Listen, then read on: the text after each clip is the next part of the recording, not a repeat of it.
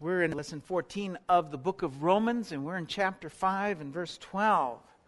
But before we get started today, I want to define sin once again for everyone. The reason being is that this lesson is going to be on television program one day, and I don't think that most Christians have an accurate idea of what sin is, what the definition of sin is. Chapter 5 speaks of sin. And if you don't understand sin, you will not understand chapter 5. For that matter, you won't understand much of the book of Romans at all. John makes sure that we understand just what sin is. He states it quite plainly in 1 John chapter 3, verse 4. It says, "Everyone who sins breaks the law. In fact, sin is lawlessness. But you know that he appeared so that he might take away our sins, and in him is no sin. No one who believes in him keeps on sinning. And no one who continues to sin has either seen or known him." And so John tells us that sin is transgression of the Torah, what we call, and what's translated in our Bibles, the law. So the point is this. If the Torah says, as it does in Exodus chapter 20 and verse 8, "Remember the Sabbath day and keep it holy. 6 days shall you labor and do all your work, but the seventh day is a Sabbath to the Lord your God." If you don't remember the Sabbath day and you don't keep it holy and you don't cease from your labor, then you've sinned, and that's just simple. That's it. Sin is not something nebulous. It's not something that's in a state of flux and ever-changing. It is, what it was, and what it'll ever be. And sin is really simple. It's transgression of God's law. So with that in mind, let's see what Paul has to say about sin. And let's back up a little bit to verse 6 so we have some continuity here. Romans chapter 5, verse 6. You see, at just the right time, when we were still powerless, Messiah died for the ungodly. Very rarely will anyone die for a righteous man, though for a good man someone might possibly dare to die. But God demonstrates His own love for us. While we were still sinners, Messiah died for us. Since we have been justified by His blood, how much more will we be saved from God's wrath through Him? For if when we were God's enemies, we were reconciled to Him through the death of His Son, how much more, having been reconciled, shall we be saved through His life? Not only is this so, but we also rejoice in God through our Lord Yeshua the Messiah, through whom we have now received reconciliation. And so I underline those two phrases there. First, it says, while we were yet sinners, because we're discussing sin here. Hence my definition at the start. We could just as easily say, while we were still Torah violators, or while we were still violators of God's law. And I underline that we were enemies, God's enemies, because that's what sin does to you. Sin separates you and makes you an enemy of God. And while we were still His enemies, Messiah came and did what He did for us. So Paul is saying that God sent His Son to deliver and reconcile us to Him. And He did it while we were still God's enemies. It's no doubt, that's why Yeshua says this in Matthew chapter 5 and verse 43. You have heard it said, love your neighbor and hate your enemy. But I tell you, love your enemies and pray for those who persecute you, that you may be sons of your Father in heaven. Remember, we said when looking at who Abraham's sons were, who the children of Abraham were, we decided that those with the faith of Abraham are sons of Abraham because they're chips off the old block. They do what their father Abraham did. Well, the Father loved His enemies and gave His Son to save them. So Yeshua tells us, be like Him and love your enemies as well. Okay, so now we come to where we left off last week, in verse 12, and it says, therefore, just as sin entered the world through one man and death through sin, in the same way death came to all men, because all sinned. For before the law was given, sin was in the world, but sin is not taken into account when there is no law. Nevertheless, death reigned from the time of Adam to the time of Moses, even over those who did not sin by breaking the command, as did Adam, who was a pattern of the one to come. And so Paul takes a stand here on something that's quite controversial, the original sin. Many don't believe in the concept of the original sin. The rabbis don't teach it. They don't teach we're under the sin of Adam. Strangely enough, they teach that the sins of the fathers are not past, but the good deeds of the fathers are past. How does that work out? We can find that in Talmud, Yoma 87a. It says, the righteous are blessed. Not only is there merit for them, but they give merit to their children and their children's children to the end of all generations. We see it in the church as well. You know, that's why children are sprinkled, to escape that. But Paul tells us that sin entered the world and subsequently death entered the world because of the sin of Eve, right? Wrong. Not so much. It was the sin of Adam, he says. A careful reading of the text tells you that though Eve ate first, Adam was there and aware. It also tells us that Adam was the one God confronted first for that sin. And rightly so, because he was responsible for his wife. So here's the deal. At the time of that sin, Adam had no children. All of his children, all of his offspring were still in his loins. Adam deserved death because of his sin, and therefore everything in his loin, all of his children, were as good as dead as well. If God's judgment had come in the 24-hour period that Adam sinned, then Adam would have had no children. They all would have perished with him. And so because of Adam's sin, death reigns in Adam's offspring. The fact that everyone dies is proof of that. So death entered the world because of Adam's sin, even though the Torah or the law, which is the measure of sin, had not been given yet. Adam's children were born only because of the grace of God. Had God punished Adam in the 24-hour period after he sinned, none would have been born. But with the Lord, we're told a day is as 1,000 years, and 1,000 years are as a day. And so Adam died in 930 years and had many children, all of whom this death was passed to. God transfers the punishment of the sin of the father. So we're born with sin, appointed to die. The transfer of death happened before the Torah was given. There was only one command in the garden, and that command was not followed. And the violation of that one command brought death to the world. Just one command. Now the point being made here is that though there were no other commands to break, death still reigned and people still died. Though they themselves did not eat of the tree, because death and sin were passed through Adam. And so what Paul is proving here is that something that we should all understand, and that is we were born to die. We were born sinners.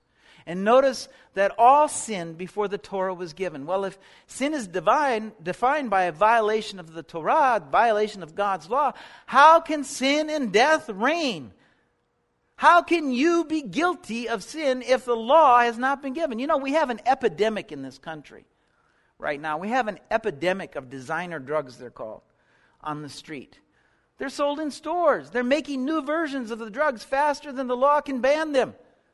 And so they're legal because there's no law against them. Well, the same is true here. How can death reign if there's no Torah to transgress? And he answered the question for us. Its consequences of sin entered into the world through the trespass of one man. Adam's offspring died because of the sin of Adam, because we were in his loins and we die as well. Paul just proved that. We are under the curse of Adam. The law given in the garden was, you shall not eat, and he ate. Verse 15 says, but the gift is not like the trespass. For if many died because of the trespass of one man, how much more did God's grace and the gift that came by that grace of one man, Yeshua the Messiah, overflow to many? Okay, so many died because of the trespass of Adam. Many were born and lived lives because of the grace of God. But all men were in the loins of Adam, and so all died. I think we can liken it to this. I tried to think of what we could liken it to. We can liken it to a dreadful disease that would shorten a man's life, say to 40 years. And the disease is hereditary. So all of his offspring will die at the young age of around 40, because that gene is passed on from generation to generation. And that's what you can liken it to. Sin and the sin nature were passed on to each generation. And what is our sin nature? Well, it's our natural tendency to go our own way, our tendency to forget our Creator and thereby disobey and fall short of God's expectations in His creation. You see, when Adam sinned and was doomed to die, we were in his loins and we were dead as well. And as I said earlier, if he'd have died in that 24-hour period, none of us would have been born. We would have been dead with Adam. So who is it that can bring life from the dead?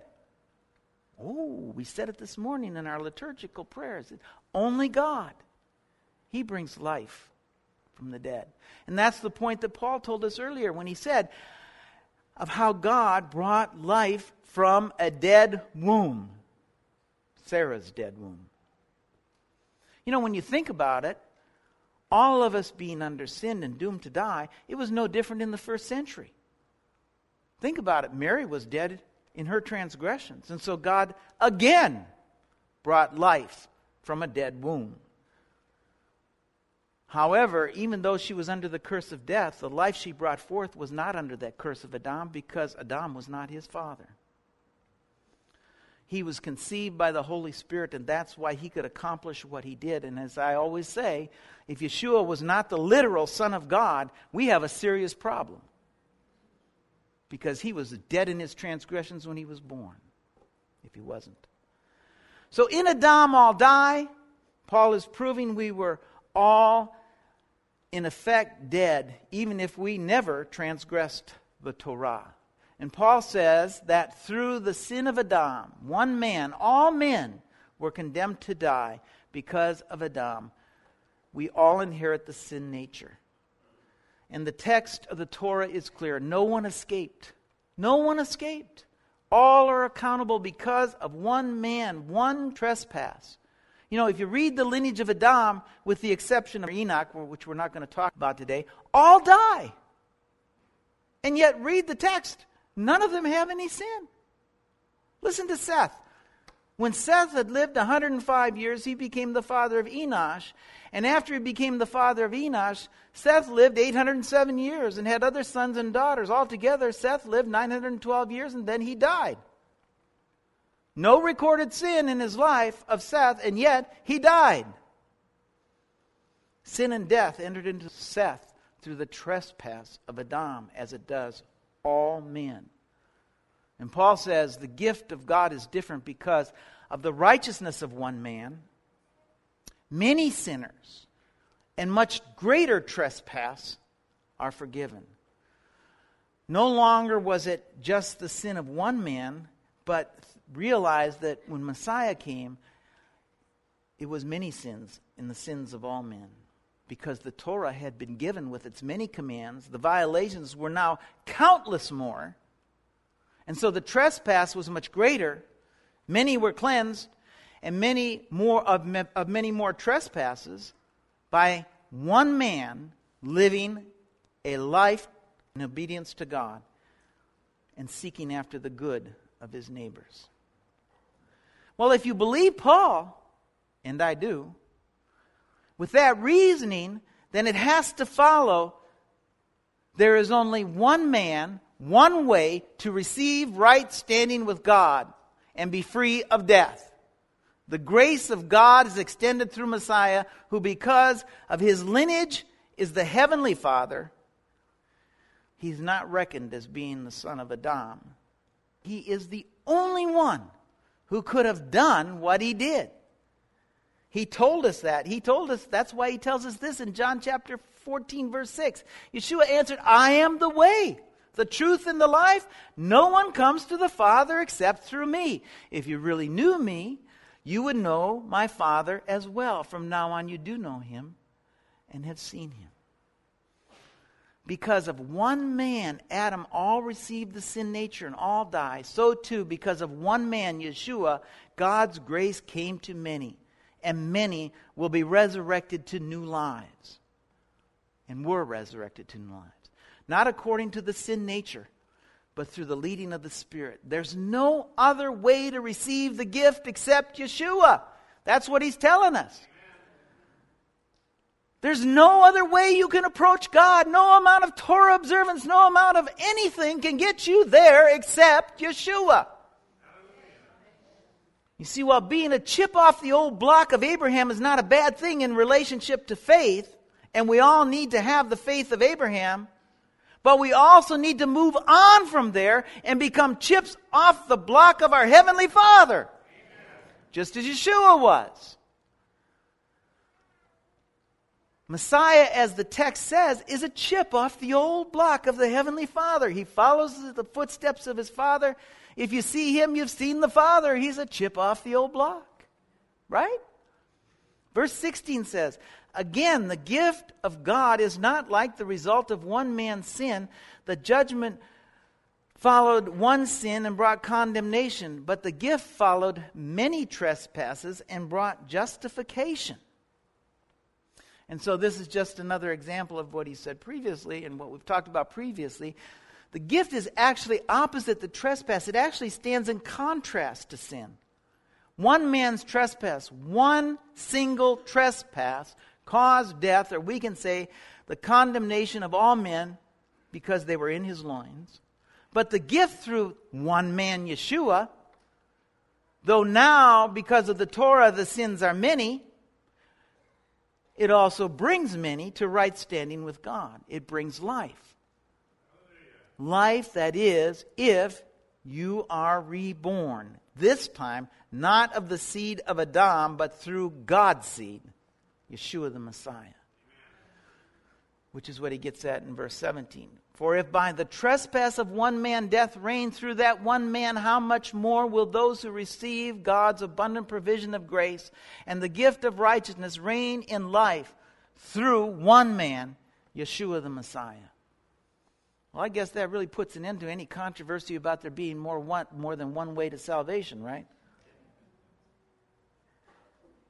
Death comes through one man and God's gift of right standing through one man. Just as surely as you die through one man, Adam, you can find resurrected life. You can be reborn, this time not of Adam, but of God through one man, Yeshua the Messiah. Amen. There's one way, period. But so that there's no mistake, Paul repeats himself in verse 18. Consequently, just as the result of one trespass was condemnation for all men, so also the act of righteousness and justification that brings life for all men. For just as through disobedience of the one man many were made sinners, so also through the obedience of one man many will be made righteous. Adam, think of it. Adam's one trespass left all of his offspring condemned. Every single one. And while many were doomed to die, one man's act of righteousness reconciled all men. Obviously, Paul means all who accept the gift. One man made all men sinners through one act of disobedience. In a contrasting way, all men were sinners. Yeshua made all men righteous through his living a lifetime of obedience to God, and because of that, he's able to justify many. Over and over, Paul uses this phrase, this term, one man. One man. You come into the world deserving death because of one man alone. That alone condemns you to death and nothing else, if nothing else happens. In the same way, there's one way to life, and that's through one man, Yeshua the Messiah. Amen. No other way. Verse 20, is a little difficult verse. It says, the law was added so that the trespass might increase. I really think this is a hard verse because it would seem that God laid a trap for everyone. Doesn't it? And the trap is called Torah, the law. It would seem that perhaps the law, the Torah, was an afterthought of God, and it was not a good thing because it actually served to lay a trap for all the men of the world. The problem with that type of thinking is that God didn't need to lay a trap for men because, just as Paul proved, all men were already trapped. They were already doomed to die because of the sin of one man. So that cannot be what's said here. What's actually being said here is that the Torah was given so that we would be conscious of sin. He said without the law there was no sin. While without the law we would never be aware of our shortcomings. Look at the nature of man. If I went up to someone and I said, you're dead because of the sin of Adam. He would say to me, I had nothing to do with that. How can I be condemned for the sin of Adam? I wasn't even there. So God made sure we knew that we needed redemption because in His Torah, He tells us of His original expectation of His creation. In the Torah, He gave us an outline of His expectation of His creation. Remember, we looked at the analogy of the watch. The creator of the watch has an expectation that watch will keep time. If it doesn't, he'll discard it, he'll destroy it, he'll throw it away, or he'll take it apart and use the parts to make something else. Because it's his creation to do with as he pleases, and it's not doing what he intended. In the same way, God, who created us, had a reasonable expectation of His creation, and the Torah outlines what that reasonable expectation was. He told us because He wanted us to know that not only are we dead in our transgressions through Adam, but we have all fallen short of His expectations as well. And so with the additional expectations made known, the trespass increased. Which was not good news, it was bad news. However, the Torah also spoke of the remedy as well, which is really good news, right? It spoke of the Messiah, Yeshua, prophesied His coming. And so God gave His Torah to make us aware that we needed Messiah, Yeshua. If God had never given us the commands, the laws, we would not have been convicted of our sin. The Torah makes us aware of sin. God, desiring that we be restored to Him, gives the Torah to make us aware. We would have written off the fact that we were descended from Adam and die because of his sin, because we weren't there. How can we be guilty? With the awareness of the law comes further trespass. With the Torah comes intentional trespass. And so we have an increase in trespass, and so we have to have an increase in God's loving kindness and in His grace as well. The reasoning here is that with the awareness of sin and the awareness that we are sinners, it should lead us to repentance. Where we could not see our blame in Adam, we can now recognize our sin through the Torah. We can see our shortcoming now. Anybody who can't see their shortcoming? I didn't think so. Verse 21 says, but where sin increased, grace increased all the more, so that just as sin reigned in death, so also grace might reign through righteousness to bring eternal life through Yeshua, the Messiah, our Lord. Now that through the Torah we were aware of our transgressions, we're also deeper in debt, so to speak. Sin increased so that God's forgiveness had to increase as well. Therefore, the grace extended to us had to increase. Now we get to chapter 6, and it says, what shall we say then? Shall we go on sinning so that grace may increase? Well, the answer to that's a foregone conclusion. A resounding no. But that is not the case that I hear in the church today with many Christians. How many have heard someone say, well, I'm not perfect, I'm just saved by grace. Or something similar. And they say it because of their obvious transgressions. But this cavalier attitude towards sin has those who profess Yeshua or Jesus looking not much different than the rest of the world. Totally opposite of the plan of God. What Yeshua did for you should leave you with a desire to live differently.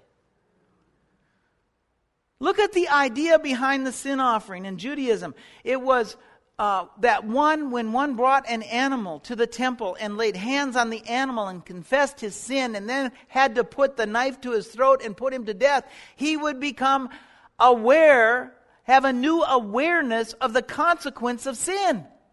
This spotless, unblemished animal who had done nothing but be born into the world died.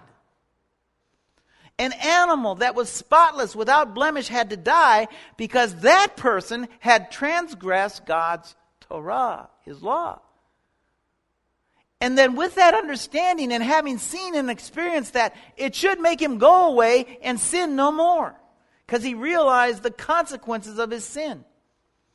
How much more should we, with just a cursory reading of the suffering of Yeshua, beware of the consequences of sin? How much more should we go away from that realization with the attitude of go and sin no more? The very idea that our sins are covered. So let's not worry because our sins is giving God greater glory and saying, I'm not perfect, I'm just a sinner saved by Yeshua, is not what the good news is about. And so that we're all sure of that, he says this in verse 2, by no means. We died to sin. How can we live in it any longer? How can we do that? How can we live in sin any longer? Doesn't sin disgust you? I mean, after you come to grips with the reality of the consequences of your sin, doesn't it disgust you? Looking at Yeshua hanging on a stake, beaten beyond recognition of a man, are you not sickened? Well, that's the consequence. So how can you live in it any longer? Sin brings death. How can you live in death? They're contradictory. We're supposed to be joined to Messiah in His death and raised to life, a new life. That's why Paul says this in verse 3. Or don't you know that all of us were baptized into Messiah Yeshua, were baptized into His death? And here Paul gets to the real good news. We were dead in our transgressions because of Adam, if nothing else. Of course, let's be honest, we through the Torah had a few violations of our own. And so we were to die. What does Scripture say? A man is appointed once to die. We do that through Messiah Yeshua. And through our acceptance of Him, we die in our immersion.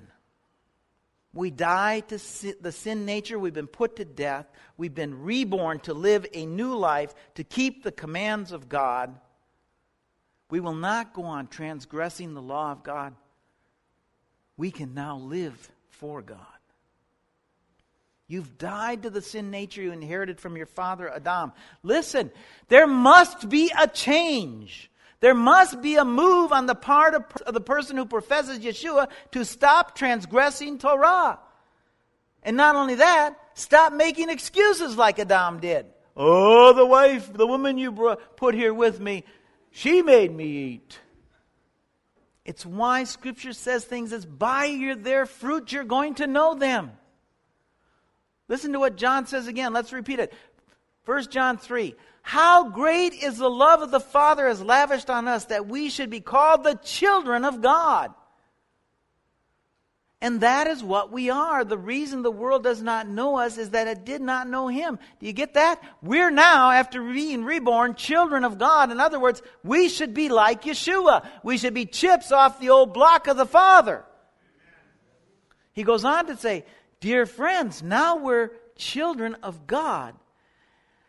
And what we will be has not yet been made known, but we know that when he appears we shall be like him, for we shall see him as he is.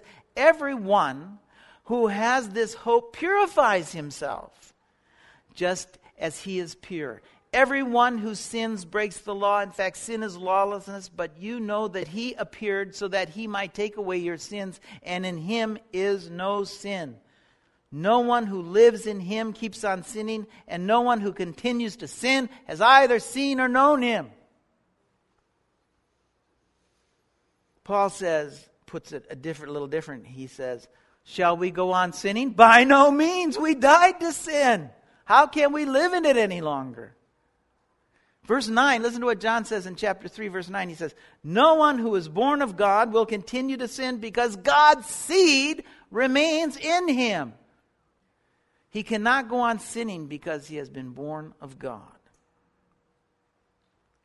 When we were immersed, we died to sin, and we were made alive by the seed of God indwelling our hearts. Messiah Yeshua is God's seed. He's taken up residence in us. We are now in Messiah, like we talked about the other week. You know, you can see this in immersion baths in Israel. Immersion baths had to be cut from stone. They were in the ground, and so they were seen as a burial. Not only that, the participant went down into the water, a place where you can't survive if someone doesn't pull you back out, a place of death. And when a new convert to Judaism became part of the covenant community of Israel, he had to keep Torah as a Jew. He had to be immersed. He had to go into the ground to this place where he could not survive. He was seen as having died to his former life, and when he came out on the other side of the immersion bath, it was said that he was born again. This time as part of the covenant community of Israel. And after that, he had to live as a Jew, subject to the law as the Jewish people followed it. And that's the same thought Paul is trying to convey here. In the same way, when we were immersed, we died to our former self. We were reborn, born again, to do good and not evil. The old life we lived of violating God's law has died. It was left in the grave. And the new life we live must include adherence to God's principles. The new life we live should not only include living by the Torah, but living by the Torah as Messiah lived by the Torah. Our lives should actually rise well above the minimum standards set forth in the Torah. We no longer make excuses for our lives, but we, like Yeshua, live lives that rise above the law of God. Heaven forbid that we continue on in sin when we actually should live lives that rise above. When the Torah says, thou shalt not commit adultery, in our lives, not even that thought exists. So much so that we don't look at another person in that way. When the Torah says, thou shalt not murder, we don't even get angry. We don't hold on to our anger toward another. And so we've been raised to live lives above the Torah as disciples of Yeshua. Matthew chapter 24. This is evangelism right here. You want evangelism? This is it. Matthew 24 verse 18. And Yeshua came to them and said, all authority in heaven and earth has been given to me. Therefore go make disciples of all nations, baptizing them in the name of the Father, the Son, and the Holy Spirit, teaching them to obey what I have commanded. And surely I am with you always to the very end of the age. You know, we've spoken many times of what discipleship would have meant to Yeshua when he spoke those words. Disciples were responsible for doing everything as the teacher, learning every teaching of the teacher word for word, and doing every blessing the same way, walking through life in the same way as the teacher did. Well, that is what Yeshua is saying. And that can in no way include a life of continual sin. Indeed, it means not only a life free of sin, but a life in which we rise above the minimum standard of Torah to a high standard set forth by Messiah Yeshua. Yeshua did not come to free us from Torah in the sense that we've taken it. He has set us free from the condemnation of the Torah by showing us how to live a life above the requirements of the Torah. Therefore, there is no condemnation in Messiah. Just as Paul says in chapter 8, verse 1. Therefore, there is no condemnation for those who are in Messiah Yeshua, because through Yeshua, the law of the Spirit has set me free from the law of sin and death. If you're truly in Messiah, you will not sin because the Spirit of truth rises above the literal commands of Torah. That means thou shalt not kill becomes thou shalt not even keep your anger with your brother. Do not be angry with your brother. And thou shalt not commit adultery becomes thou shalt not even think about another woman or another man in that way. I wanted to close this quickly with this. I want to say what's wrong, what I see is wrong with the church today. And that's why I began today with 1 John 3, 4 through 6. Because much of the church doesn't know what sin is. Instead of God and His Word defining sin for us as it did for John and the disciples, we've taken cultural norms as our definition of sin. If you look at the church 100 years ago, it was a whole other organization. Biblical commands that were not violated within the church of that era are now accepted as A-OK, normal behavior. Things that were rightly condemned by the church are now accepted within its walls. And those who stand on the principles laid out by God are called by the rest of the church extremists. In this country, which once lived by God's law, you have freedom of speech as long as you don't quote the Bible. And the reason is that we have redefined sin. We've looked at things like our technological advancements, our educational advancements. And because we've advanced in those areas, we also think we have a greater moral understanding of moral values. We think that when it comes to sin, we have more understanding than the ancients did, right up to 100 years ago. Sadly, we think we have a better understanding than God Himself. We question the Word of God and the laws of God, and then we disregard them because, hey, we're enlightened. If you look at the church, what is allowed and what is not allowed, it doesn't come from the Bible. It comes from what the culture is now allowing. We take whatever sin and deprivation Hollywood puts on our television screen as our new moral values. It's our new moral compass.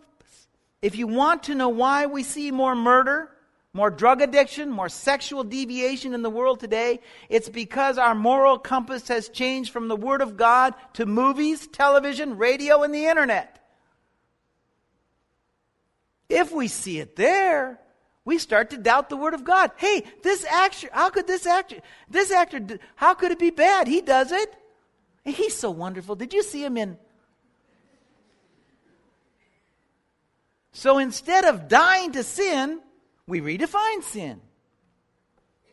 So that we don't have to die with Messiah. We've taken the moral character of God and changed it into something immoral. And let me tell you something. There's a price that's going to be paid for that. In fact, we're already paying the price.